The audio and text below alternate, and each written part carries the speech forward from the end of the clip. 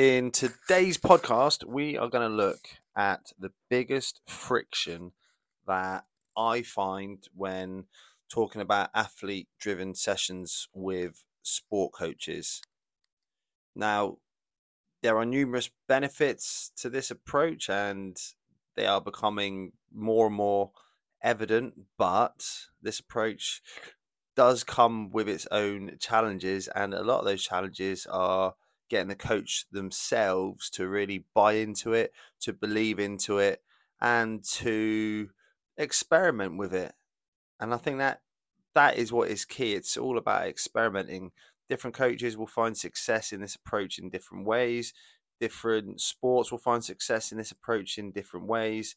It's all about exploring and experimenting with this athlete driven approach. So we're going to talk a little bit more about the friction, and hopefully by the end of this podcast, a lot more coaches that may not have been willing to give up a little bit of control may want to give it a go. So let's jump into today's podcast. For many coaches, their role has always been really clear cut. They plan the sessions, they make the decisions, and they execute these sessions. And they've spent years and years and years honing these skills, studying their game, and understanding what they believe are the best practices for training, and also those practices that they feel are not needed for their athletes. And handing over the reins of a training session to their athletes can certainly feel to the coach very counterintuitive, and I can imagine in a lot of cases quite threatening. They ask these questions: what if they get it wrong? What if this hampers their development? And am I becoming redundant? Am I even needed here anymore? And this is like it's a shift in power dynamics. That's how they see it. A lot of coaches are used to being that position of authority, whereas these athlete driven sessions and this athlete driven approach that I'm talking about, coaches feel that this can blur the lines a little bit, and it may lead to them feeling a little bit vulnerable.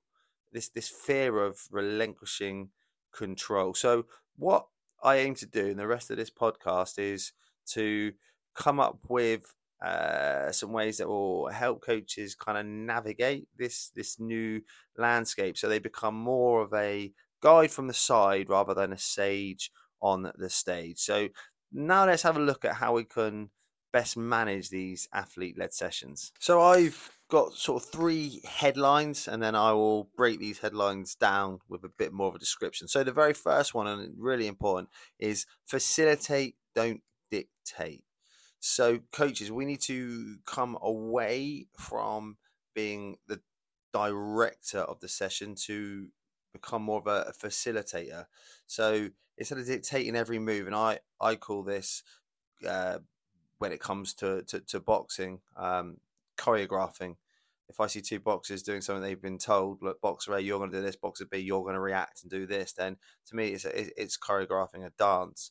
It's not actual good transferable practice. So yeah, I call it choreographing. So yeah, instead of this, we need to more provide a framework, offer some guidance, and set boundaries. So if we're trying to pull from our athlete a certain skill for them to develop, rather than be too individual with it, set a framework and set boundaries so they end up working on that skill, but in their own very unique way.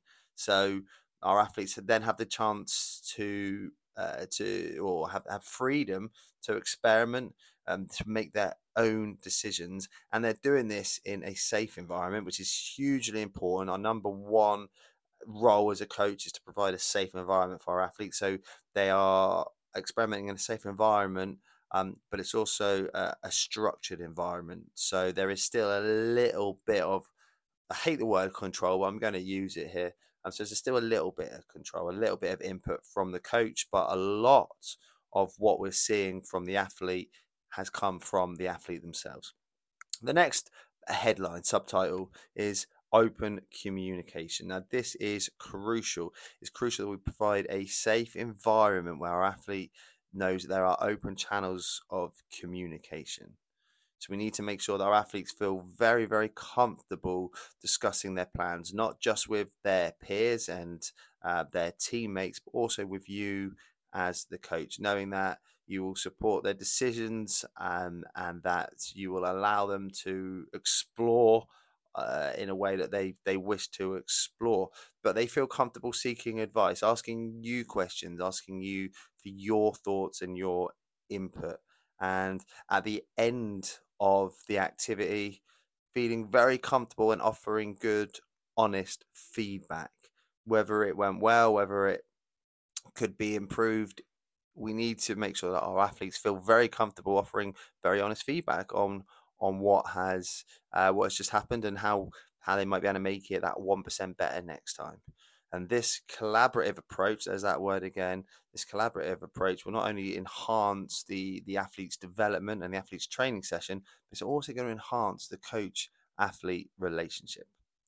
Last subtitle, last headline is continuous learning. So coaches can use this opportunity themselves to learn and to grow by observing these athlete-led sessions and deserving athletes in their own environment, around their own teammates, leading one another, provides a great insight into maybe how your athletes think, maybe their passions, what drives them, what they enjoy. So you really get to look at some of their strengths, but also you may be able to see some of their areas for development, whether this be technical, tactical, or even personal. You stepping back, having a look from the side at each athlete individually and how they would run a session and what makes them tick gives you a great insight into that person as an individual. So let's have a look at an example, and I'm going to use football as the sport. So let's say I'm a football coach. I'm going to get my team together. I'm going to split them now into groups of maybe 4 or 5. I'm going to show us a different mix of positions in each group. I'm then going to send each group away and ask them to discuss a recent match. And I'm going to get them to really focus on what went well, but also some areas for improvement. Now, after these discussions, I'm going to get each group to then design, practice, and execute a short drill based on their discussions, aiming to address one of the areas that they mentioned that need to be improved. Now, after this practice, I'm going to bring the group back together and I'm going to get each group to briefly present their drill and to explain to all the other groups why they thought it was important.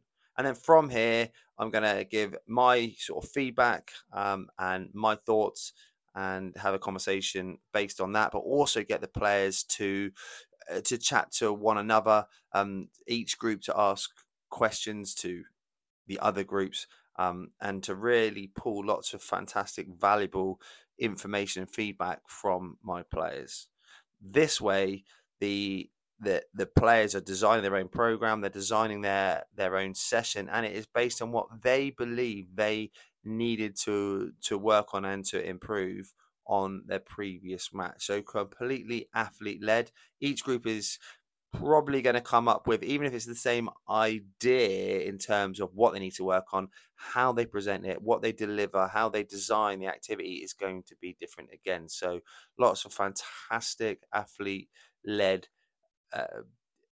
drills, and then at the end of it, lots of athlete driven conversations. Just to close then, athlete driven sessions can seem challenging to start with, but I promise you it's certainly a journey that is well worth embarking on. And as the saying goes, the best leaders are those who know when to follow. Thanks very much for taking the time out to listen. I look forward to bringing you another podcast really soon.